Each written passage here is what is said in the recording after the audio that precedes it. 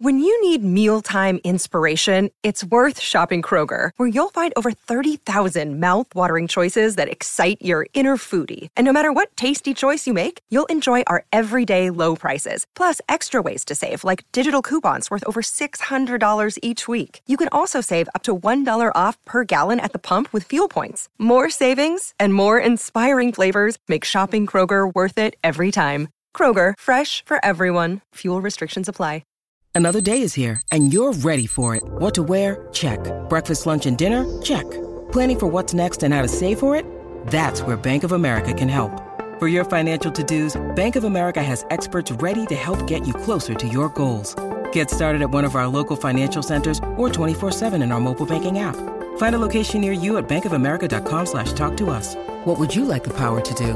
Mobile banking requires downloading the app and is only available for select devices. Message and data rates may apply. Bank of America N.A., member FDIC. With threats to our nation waiting around every corner, adaptability is more important than ever. When conditions change without notice, quick strategic thinking is crucial. And with obstacles consistently impending, determination is essential in overcoming them. It's this willingness, decisiveness, and resilience that sets Marines apart. With our fighting spirit, we don't just fight battles, we win them. Marines are the constant our nation counts on to fight the unknown. And through adaptable problem solving, we do just that.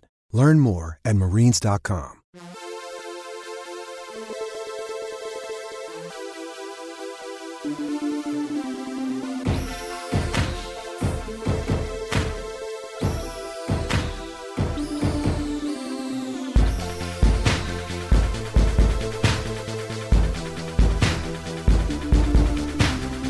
With another edition of the Causeway Street Podcast, the first one of 2016. I am your host, Joe Sway, and I'm joined by... Who am I joined by? Joel, of course. I'm here on every single episode. That's right. And to this episode, we just have the Pavones in the building, right? It's just we're holding it Causeway down. Street Pavone edition. It's a brand new year. We kicked Sean out. No, I'm just kidding. No, Sean's still a part of our team, but he couldn't make it today. We gotta stop beating up Sean. Understand. Every time he can't make it, we had the tendency to beat him up on the episode. No, I told myself that I was gonna make sure that neither one of us did that. And here we are, 30 seconds into the podcast, taking shots. It's automatic. He knows what the deal is. Taking jabs. But I mean, 30 seconds in, he's got a real job, so he's at his job right now. So he can take shots at us if he wants to. He probably will. He will. So, Sean, think of something really creative for next week. We have episode 2 of the new year. We took a bit of a hiatus with the end of the year holidays and, a couple... Happy New Year, by the way. Oh, yeah. Happy New Year. I guess, was it 3 weeks into the new year? We're now saying Happy New Year to each other? I've heard Happy New Year in like March. When you don't see people for a while. It's a good way to break the ice, so to speak. Never once heard Happy New Year in March, but I guess I understand what you're saying. Well, I mean, it is still winter. It's colder than, I'm going to quote one of my favorite movies. It's colder than a witch's titty out right now. And we're trying to stay warm and bring you some nice, Celtics content and NBA talk. This is a good time of year for that. Got the All-Star break midway through the season. So I think it's good. It's good right now. We took the time off. So we're back. Episode 26. Let's go. I swear, you give these guys, and when I say these guys, I'm talking about us, you give us a former NBA player, New York basketball legend, you get him on the show, and all of a sudden we're too good to do a show for about a month, 2 months. But yo, we got some good praise for that though. Yeah, did we? You mean all 26 or 27 listeners were enjoying us? They were loving it. They were loving it. All right. Well, that's good. That's good. Hopefully we didn't lose all of those fans. Hopefully that we can add on this year and make sure we have some more listeners we got that follow Causeway Street podcasts. So of course, on this episode, like we do in every episode, we will talk about what to do with these Boston Celtics. What can we expect as we go towards the halfway mark here in the 2015-2016 season, as the Celtics are in the midst of a losing streak. They lost 2 back-to-back games against 2 good teams, but for a team that's been, I guess you could call them inconsistent, they've been consistently bad. It's been sort of an up and down season for these guys. And for one, I have to admit, going into this season or even before, at the end of last season, one thing I predicted in the summertime was that I was going to see a team that was above 500. Is this team a 500 team? We'll talk about that momentarily. We'll also talk about what this team needs to become a team that can be a top 5, top 4 team in the East. And finally, we'll talk about the leading scorer on the team, and if we should see him in Toronto come All-Star Weekend. So that's what we have on tap for this episode of Causeway Street Podcast. So we'll get right into it here. Joel, what is the problem with this team? All right, let me give you some options here. Is it A, are they just too young? Are we expecting way too much from this team? Is it B, the coach, his lineup combinations? Is he not getting it right at this point in the season? Or is it C, we're not seeing enough scoring help for that top scorer in Isaiah Thomas? Well, with Isaiah Thomas, you have to remember he became a starter because people like Avery Bradley were injured at the beginning of the season, Marcus Smart. So you had to have some consistency in the backcourt. And so far, Isaiah Thomas has been your only guy in terms of scoring and pretty much your playmaker at this point, right? Well, he leads the team in assists, so I agree with that. I personally, at the beginning of the season, I preferred him coming off the bench because then you were giving Marcus Smart the leeway to just take off and become the Marcus Smart that everybody wants him to become. But because of injury, it's out of his hands. Things happen. It's been a slow process for Smart to get back to the Marcus Smart that Celtics fans saw from the midseason last year throughout the playoffs. Okay. So he's had his setbacks this season. Okay. He's had his setbacks. And since he's come back, he's not completely into the Marcus Smart mode or the Marcus Smart that we saw against teams like Oklahoma City. He has his moments. Over 30+ points, right? Well, he has had his moments. He's had his moments. Okay. Can you say the same thing about Avery Bradley? Is that somebody who falls under that category? You know what? It's funny that you who has been inconsistent coming back from injury? I think you bring up a good point because Avery Bradley, I think, needs to be more involved in the offense. I think Avery Bradley, along with Jay Crowder, your two best two-way players who can get their offense going and it doesn't affect their defense. When you have Avery Bradley inconsistently playing minutes towards the end of the games and you have Marcus Smart in for defensive purposes, so you lose a little bit of offensive credibility. Remember, the Celtics in the beginning of the season were the best. They had the best bench scoring wise in the league. Okay. But that had a lot to do, obviously, with Isaiah Thomas. Well, that was my concern going into these two games that they just lost. And they proved me wrong in one of the games, and that was the most recent one, Wednesday night against the Raptors, where the bench combined for over 50 points. You had Kelly Olynyk, who's been playing phenomenal, by the way. He's shut me up because I was not a big Kelly Olynyk fan going into the season or even early in the season. I feel like he was just too inconsistent. I feel like he was getting more minutes than he deserved. He was a liability on defense. And in some ways, he's done a complete 180. You look at Kelly Olynyk in these last, week or 2 or 3 weeks. I want to say after the Golden State game where he broke out and he led the team in scoring in that double overtime thriller, but he had a couple of duds after that game, but then he stepped it right back up pretty much since the beginning of the month of January. And now you see a guy who's not only showing more of an effort on defense, but from an offensive standpoint, from behind the 3-point mark, he's killing it. I mean, you look at this guy's numbers, he's someone that teams have to start to worry about soon if he continues to keep this up. Now, against the Raptors, he led the bench with 18 points. He was the third leading scorer in that game. Evan Turner scored 11. Jonas Jerebko has been playing well off the bench, giving them valuable minutes. He scored 8. That was the contribution that you wanted to see from your bench and that you expected in this team. But you don't see that every night. Luckily for the Celtics, they weren't blown out against the Raptors in that game because if the bench hadn't done what they did, it wouldn't even have been close. And that's because the starters dropped the ball. I mean, you look at players like the 3 players that you mentioned, Isaiah Thomas, Avery Bradley, Jay Crowder. Jay Crowder, he had a good game. We've seen him play a lot better recently. He scored. He did what he was supposed to do. He had, I believe 16, 17 points. But you look at the rest of the starting lineup, I mean, the one guy who sticks out to me more than anyone is Jared Sullinger. Jared Sullinger has been doing a really good job on the glass, on rebounding, but defensively, he's getting dominated. He's getting dominated. He cannot keep up with the opposing bigs. He's giving you close to nothing on the offense. He's taking these terrible shots. He's not playing his game. He's out of funk offensively. And that's a huge reason why I think he only played 12 and a half minutes against the Raptors. Well, I mean, it wasn't just him against the Raptors that was having a hard time with Valanciunas. I mean, Amir Johnson, he's probably the team's best shot blocker and wasn't bringing it against Valanciunas. He even tried bringing in, Stevens even tried bringing in Tyler Zeller. He had a few possessions offensively, but defensively was having a hard time keeping up with Valanciunas. Rebounding overall for the Celtics wasn't that great against the Raptors. And against Dallas on Monday, the bench, going back to your point about the bench kept the Celtics in that game because it could have easily turned into a 25 point deficit in the second half for Dallas. You had Marcus Smart step it up. You had Evan Turner step it up. Jonas Jerebko has been stepping up. I think it's a combination of Stevens shortening his lineup, really defining people's roles on this team. So I think that's why Kelly Olynyk. You're going with B. Say that again? You're going with B then. You think it's Coach Stevens and his lineup combination. That's the reason why the Celtics you didn't really answer my question. Oh, I gave you multiple choice here. I gave you 3 choices.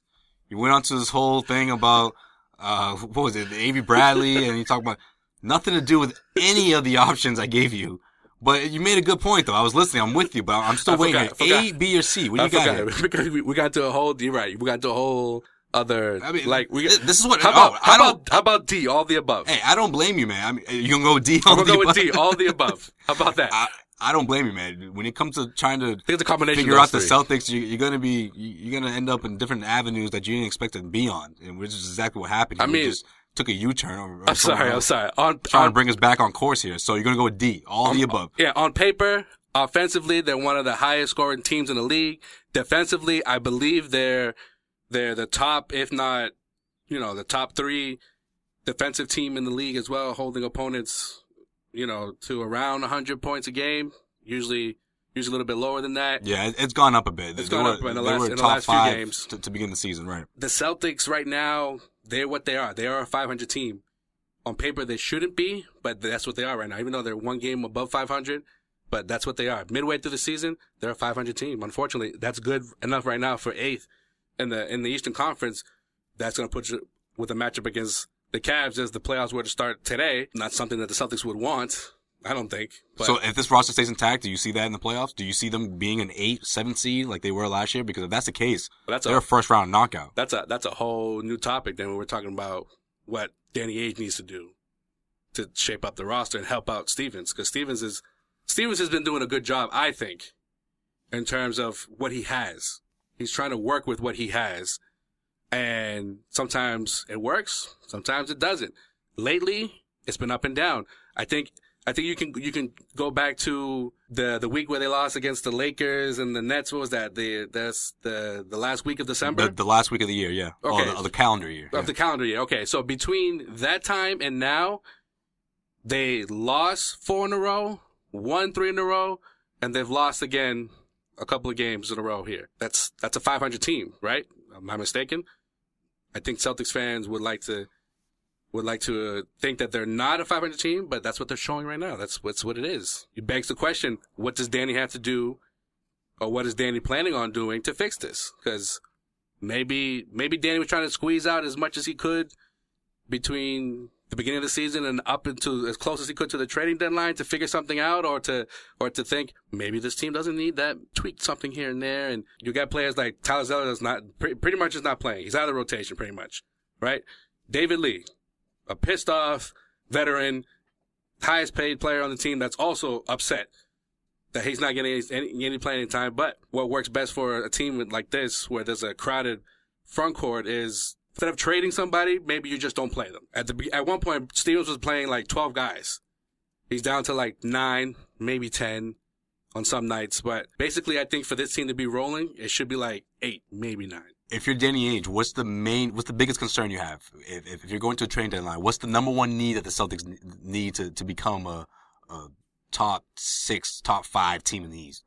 I think you need a go-to scorer that's not 5'9". Isaiah Thomas that's a lot to ask for. Isaiah Thomas, he's great at what he does. He's gonna get you buckets. You've seen lately teams clamping down on him early in games. The last few games he's gotten started. He started off poorly, and it comes to the point where he's just. I feel like maybe I'm wrong, but I feel like he's just chucking up shots when he's at his best when he's getting to the basket, getting into the paint, getting to the free throw line. Yeah, but like you said, man, if teams zero in on you, that's becomes difficult, especially down the stretch of a game. Exactly. I mean, you look at these last couple of games, the opposing teams, if they have that one guy that can go off and that can light you up in the second half and pull their team away or pull them team, closer, if the Celtics have a lead, like for example, against Dallas, Celtics grab the lead in that fourth quarter and boom, here comes Dirk Nowitzki, topping off the Celtics in the fourth quarter and in overtime. He scores 21 points. Fucking Deron Williams. Finishes the night in 31 points. 21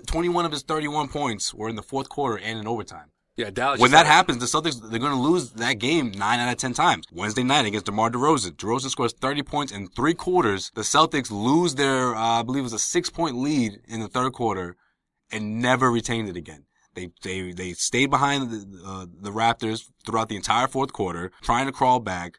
One thing that they had working in their favor that kept them in the game from the entire stretch or the entire game was shooting from deep, from downtown. But they weren't able to do it in the fourth quarter, and that was the story of the game. But how many times have we seen the Celtics struggle from the three-point line and continue to shoot? The opposite happened against Toronto, where they were shooting, but they were making it. Because that was the only chance they had to beat a team like that. When a team has a superstar like DeMar DeRozan, who, regardless if people think he's not a superstar, he certainly looked like one Wednesday night. When a team has someone like that, and if that person is feeling it, forget it. The Celtics they don't have a chance to beat that team. So someone like DeMar DeRozan, he's a go-to guy, right? Yes. I don't think the Celtics have that.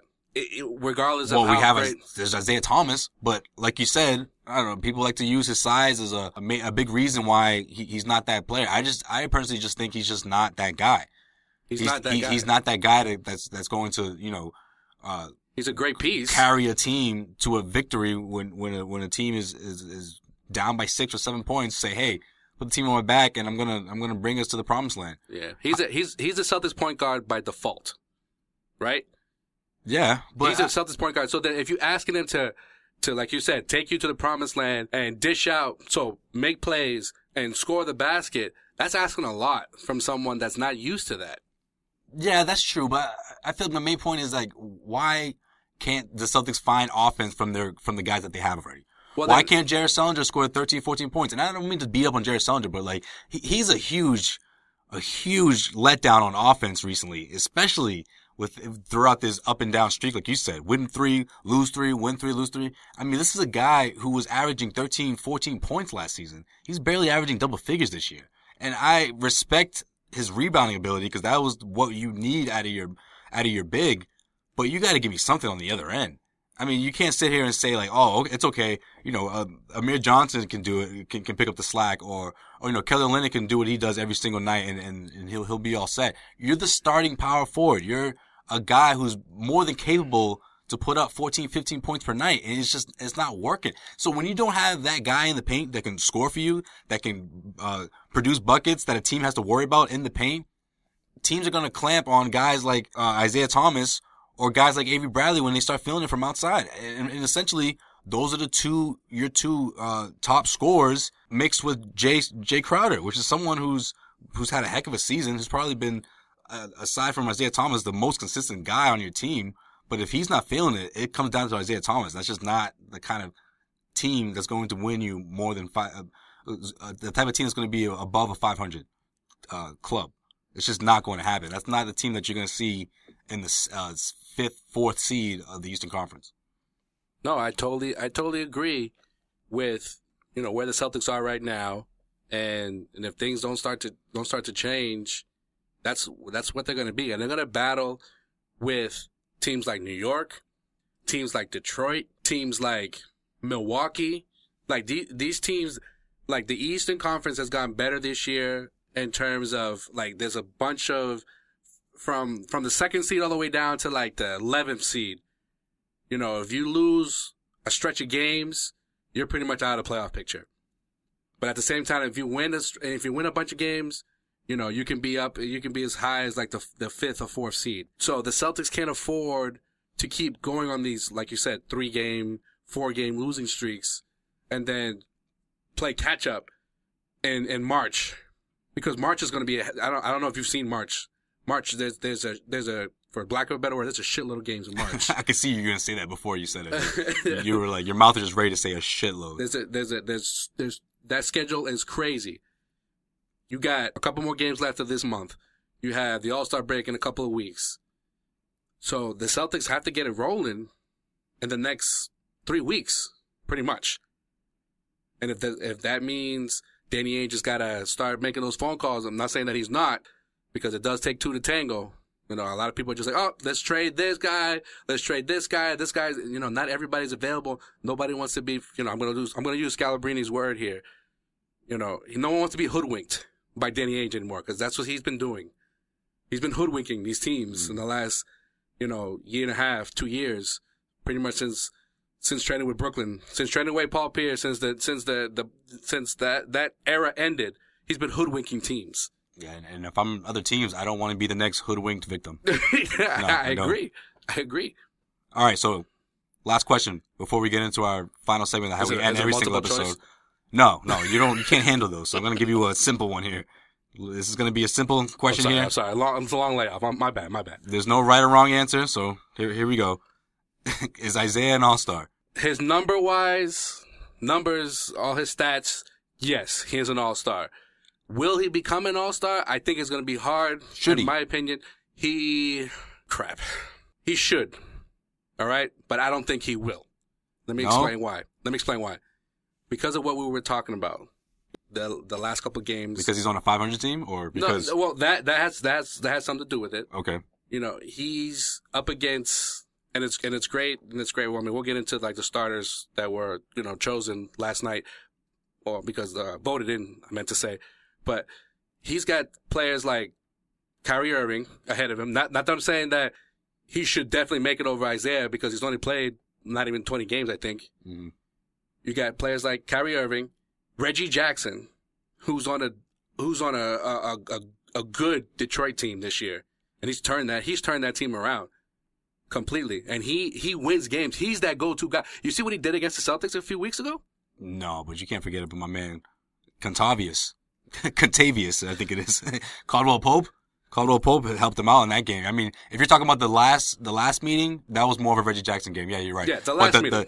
The game, the last time the Celtics played the Pistons, when Caldwell Pope went off for 31 points. I mean, that was a great game. But not to take anything away from Reggie Jackson, because he played a hell of a game too. But yeah, he's a heck of a player. Hereggie Jackson, absolutely.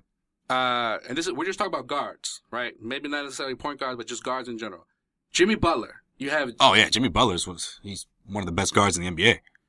So just those three names that I've mentioned, that's tough. That's gonna be tough for him to make it. And then we were just talking about DeRozan. Do you think DeRozan's an all-star? I think he's an all-star. That's another guard right there. You know, it's the all-star game now is not like by position. It's just kind of like 2 backcourt players and 3 frontcourt players. That's how the voting is now. Which hurts Isaiah Thomas. It hurts Isaiah Thomas. It's not like before, where coaches and general managers were like, all right, you know, write down 2 point guards, write down 2 shooting guards, you know, like that. It's just guards and forwards, pretty much, because I guess the center position just doesn't exist anymore these days, right? I just mentioned 4 or 5 guys that could get that nod because they're seen more than Isaiah Thomas. Isaiah Thomas, just in the voting alone, got just over 100,000 votes. And he was, out of all the backcourt players, quote-unquote backcourt players, he was in the top 10, which is good. That's not, maybe coaches just don't see him as often as they would see these other players I mentioned. He should make it. I don't think he will, personally. You know, this sort of reminds me of? It reminds me of 2000-2001 season, when the Celtics were that team that were kind of in the same shape that they are right now, where they were, you know, fighting for the playoff spot, looking for having playoff hopes, and on the bubble of becoming an 8th seed and being the first Celtics playoff team that the city of Boston has seen in a while. And you had a guy by the name of Paul Pierce, who was, everyone in the city was saying like, oh, he's getting snubbed for another All-Star appearance, this, that, and the other. You know, he has the numbers. Why isn't he getting voted? I think Isaiah Thomas might, like you said, you mentioned those names. He might be that case. Like it might come. He might fall down to that category of being the Paul Pierce that, you know, 2000-2001, who didn't make his first All-Star team until the 2002 team. Yeah, I mean, it might come down to what we're mentioning about Like, who would you want to give the ball to in a clutch situation out of those guys I mentioned and Isaiah Thomas? Like, against Toronto, I'm not trying to shit on him, but against Toronto, he turned the ball over in two crucial situations, two crucial possessions that could have gone either way for the Celtics. And so, you know, he's not that guy, I think, when it comes to, like, you know, those situations, those clutch situations, those go-to situations, like a Paul Pierce. Maybe I'm spoiled of, you know, after 15 years of seeing Paul Pierce in the Celtics jersey, but Isaiah Thomas is not that guy, and maybe other people who have a vote will think the same thing. But number-wise, yeah, he should be in there. Yeah, but you know the difference between those two guys, though? Paul Pierce had this guy named Antoine Walker, who played the power forward position, who would put up about double figures, at least double figures, and help him out, like Jared Sanders should be doing. That's a shot at me. But I'm just saying. All right, that's cool. I'm just saying. What's that? That's a shot at me? All right, that's cool. Now I was kidding. No, it's a shot at Jared Sullinger, man. Step it up, Jared. Come on, offensively. Celtics need more. They need more from you. Well, I mean, you got 4 or 5 guys, and Sully is averaging 9.9 points a game. 6 guys averaging double figures.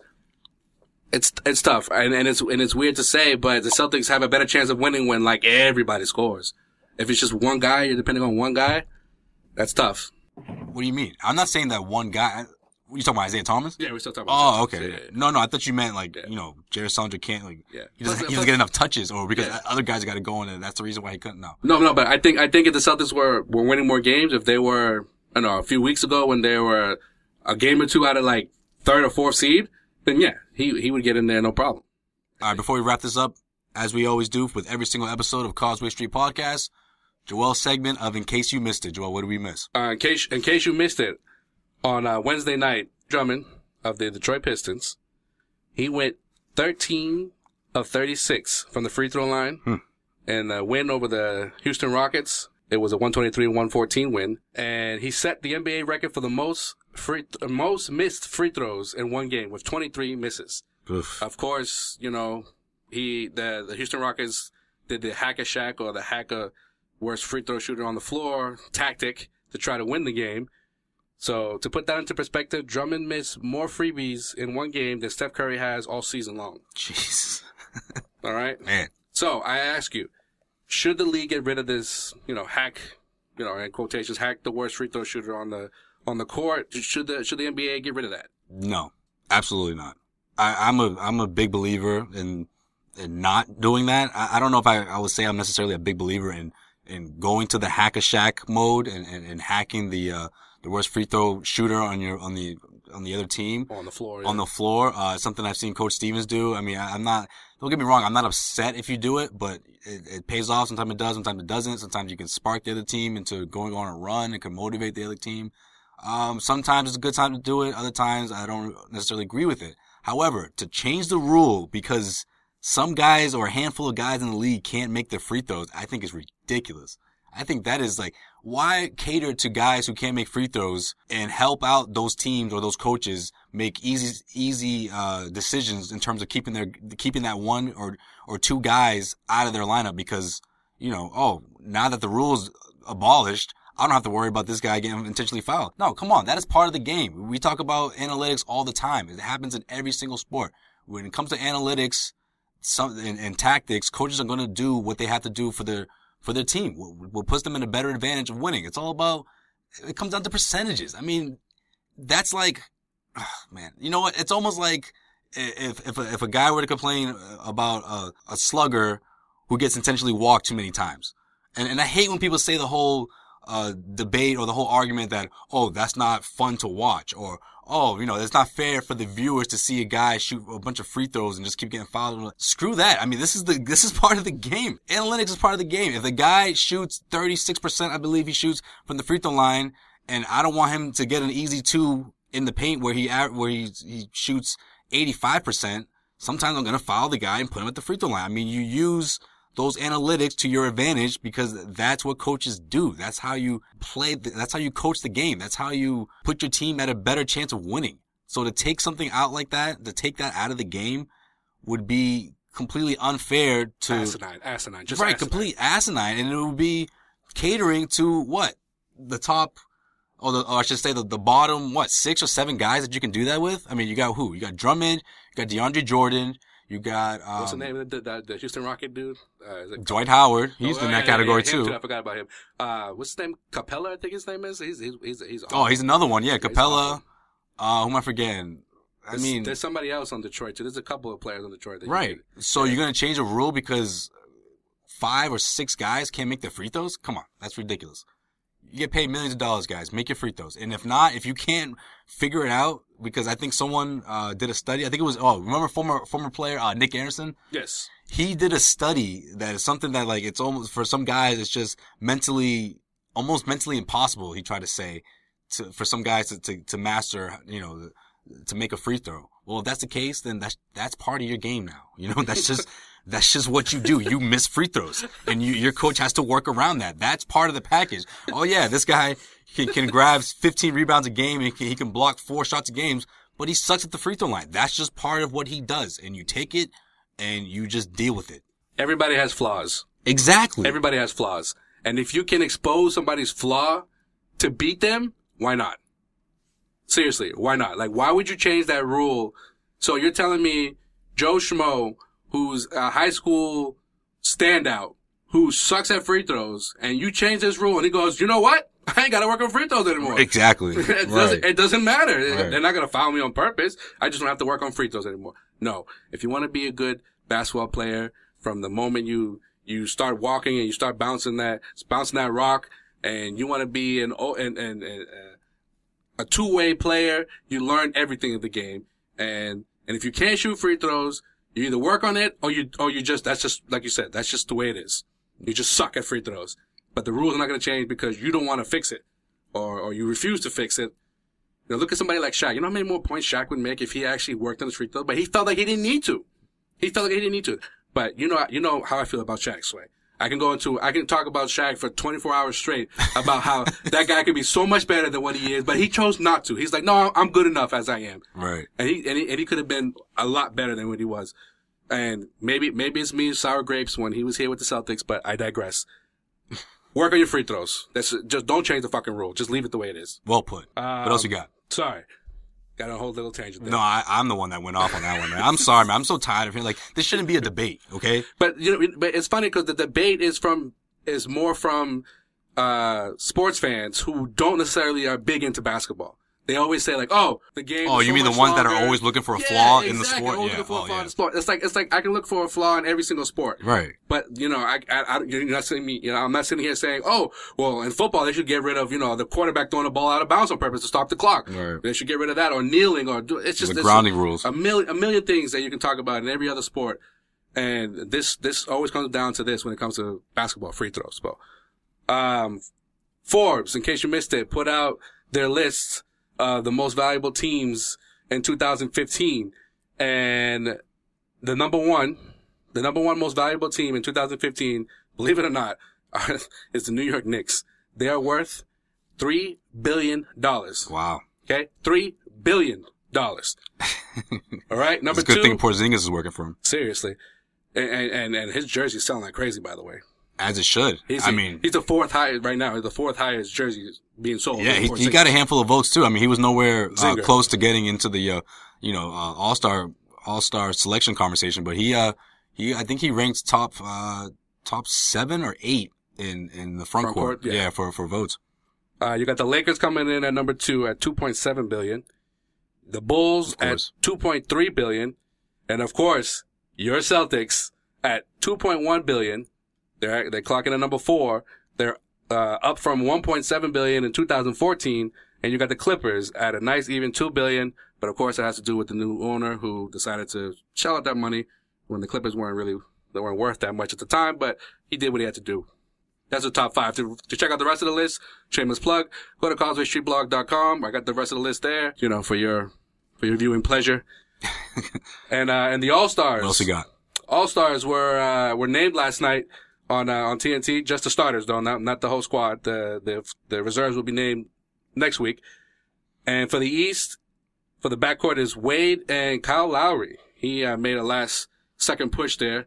He was right behind Kyrie Irving, but those Toronto fans. I mean, well, all of Canada, because Canada only has one team right now. I think that's a deserving pick, though. I agree with that. Yeah, I like Lowry in the backcourt. Yeah. I don't necessarily agree with Dwayne Wade, though. I think Jimmy Butler got snubbed. Hold on. I think that's the biggest snub. I mean, obviously he's going to make the team, but he should absolutely be starting. It's funny. You know how I feel about Dwayne Wade, but Dwayne Wade's having a monster season. No, he is. That's not to take anything away from him, but I don't think he's having a better season than Jimmy Butler. Miami's always on national TV. Yeah, I guess. And Chicago, every now and again you see Chicago, but I feel like Miami's always on national TV. And plus, people got league pass. To round out the front court is Paul George.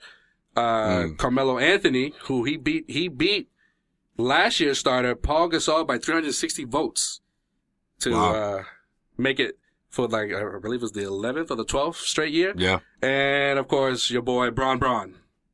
No argument there. For the East starters. For the West. That's your boy. You love yourself some Braun. Not more than you. No. Something I learned in the past year. No. West, you got Stephen Curry, the league MVP. You got Russell Westbrook for the backcourt, and you got the overall leading vote getter, Mr. Kobe Bryant, Mr. KB24. He got 1.8 million votes. I'm surprised that's not like a nickname. KB24. Right? That sounds like it sticks. No argument here. Of course, one of the best players, one of the greatest players, especially of my generation that I've ever seen play. It's going to be a fun night in Toronto watching him play in this final All-Star game. I expect some sort of tribute or some sort of, something special is going to happen for Kobe that night. It's going to be good. Think the game's going to go into double overtime, when Michael retires? No. I hope so. No. Man, that was probably one of my favorite All-Star games. No, that's easily my favorite All-Star. That's the best All-Star game. I mean, I didn't see the ones in the early 90s, so I'm a little biased. I'm on the younger side. I was born in the late 80s, so I didn't see a lot of those, early 90s All-Star games, but in my time, out of all the All-Star games that I've seen, I'm a huge All-Star weekend guy. I mean, I don't know if you guys remember from last year, but both are. Yeah, I mean, you'll see, we'll have our All-Star weekend special, and I'm a big All-Star weekend supporter. Because I know a lot of people are not a big fan of the whole All-Star Saturday, but yeah, it's gonna be a special night. I was born in the 80s as well. I was born in the early 80s, so I remember the Magic Johnson game where he was voted in, and that was a good moment. But that Michael Jordan moment, though, it's pretty damn special. But that Michael Jordan moment, that's pretty damn special. Mariah Carey came out with the Jordan jerseys. Yeah, she performed with the Jordan jerseys on. Man, she was still in her prime too. Oh, God. Yeah, she was looking good. She was looking good. Killing it. And of course, there's always a ton of offense in those games, but that game particularly, that was a pretty competitive game. Yeah, it was competitive, but it was just like, blame Jermaine O'Neal for not having that game go to triple overtime because he's awful. Hey, that hasn't even crossed my mind yet. You know what? You're right. We could see something similar with Kobe Bryant's last game. I'm looking forward to it. And rounding out the Western front court is Kawhi Leonard making his first All-Star appearance, voted in by the fans. That surprised me. Well deserved. That surprises me. I figured that he made it either last year or the year before, but yeah, he's never made an All-Star game. Yo, he's been killing it this year. Yeah, you couldn't even talk about him being on the bubble of being the MVP conversation. He's in the conversation. If you ask me, he's in the conversation. You know what I mean? When you talk about two-way players in this league, he's at the top of that list. I think he's on the top. Absolutely. He's at the top of that list. Yeah, he's up there. The best two-way player in the league. And he's going to only get better for the next however long the rest of his career lasts. I think he's just going to get better from how talented he is right now. And he will be the cornerstone of that franchise once the big three ultimately call it quits. But that's not going to happen anytime soon. Well, yeah, that's all I got for, in case you missed it. Just a quick announcement I wanted to bring up. Friends over at the Pan Mash Challenge are doing their 50-50 raffle for those that are going to the Celtics, Bulls game tonight at the TD Garden. Yes. The Pan Mash Challenge. Absolutely. They work closely with the Jimmy Fund and the Dana-Farber, Cancer Institute, raising money to, eventually, get a cure for this damn disease that's, is taking the lives of so many loved ones. Tonight's PMC night at the TD Garden.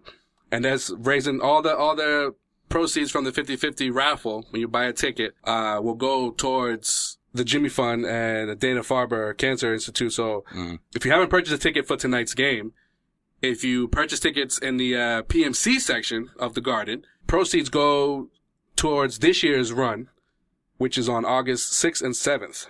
So shout out to our friends over at PMC.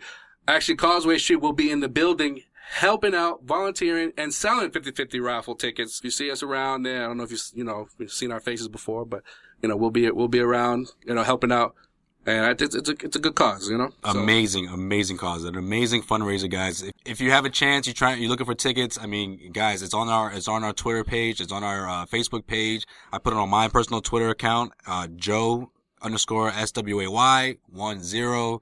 Guys, go check it out. I mean, this is an amazing cause. Of course, you can check out the game for you Celtics fans. If you listen to this podcast, obviously you're a Celtics fan.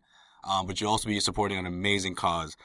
Bill Starr, who was the founder and executive director of PMC, started this back in 1980. I have personally met Bill Starr. I've volunteered in PMC. When I first started off at WEEI, I worked in promotions. Yeah, no, I've worked closely with the PMC. Joel's worked closely with them. Both of us we've worked with this amazing foundation. And trust me, guys, your money will be going to a very, very good cause. Yeah, in the 36 years that they've been in existence, they've raised over $500 million in cancer treatment and research. Unbelievable. So how much money they've raised is unbelievable. This is something they've been doing for decades. And like I said, I've met Bill Starr personally, a really, really great guy.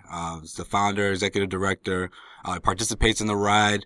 And if you're not familiar with what they do in those 2 days that Joel mentioned in the summertime, it's a bike ride where they essentially ride from the two ends of Massachusetts. One ride is from Wellesley to Bourne. That's an 84-mile ride. And then the big one is from Sturbridge, Mass, all the way out to Bourne, which is which is in the Cape. That's Western Mass. From Western Mass, Western Mass is Sturbridge, all the way to the Cape, which is Bourne. And that's 111 miles. It's essentially like almost from like Connecticut. Right. All the way to like the Cape. I also know a few people who actually participate in the ride, and guys, they train for almost an entire year for this event. And they're devoted to it. It takes a lot of time, but they care that much because it's that great of a fundraiser. And guys, if you have the chance, please definitely go and buy these tickets. Actually, a friend of the show, Chris Villani, participates in the ride. He's been doing it for the last 5 years. It's a great cause. I've donated to his ride. I've donated to other rides as well. So good way to raise money and raise awareness. For more info on the PMC, you can go to their website at www.pmc.org and just get a good overview of what they do and and how they raise money to a good cause, because either you or someone has been affected by this awful disease, and this is something that's really near and dear to me and Josue's heart.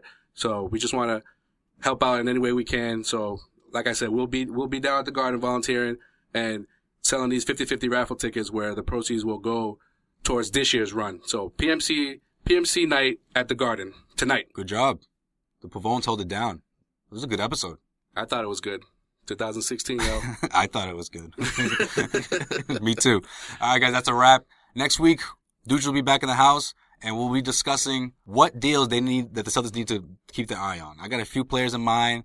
We got a few guys that are on the trading block who I think could help the Celtics. We'll discuss those guys, and we'll discuss which players may be involved if the Celtics were to make a deal. So you don't want to miss that next week. Follow us again on Twitter at Causeway Street Blog. Like us on Facebook, Causeway Street Blog.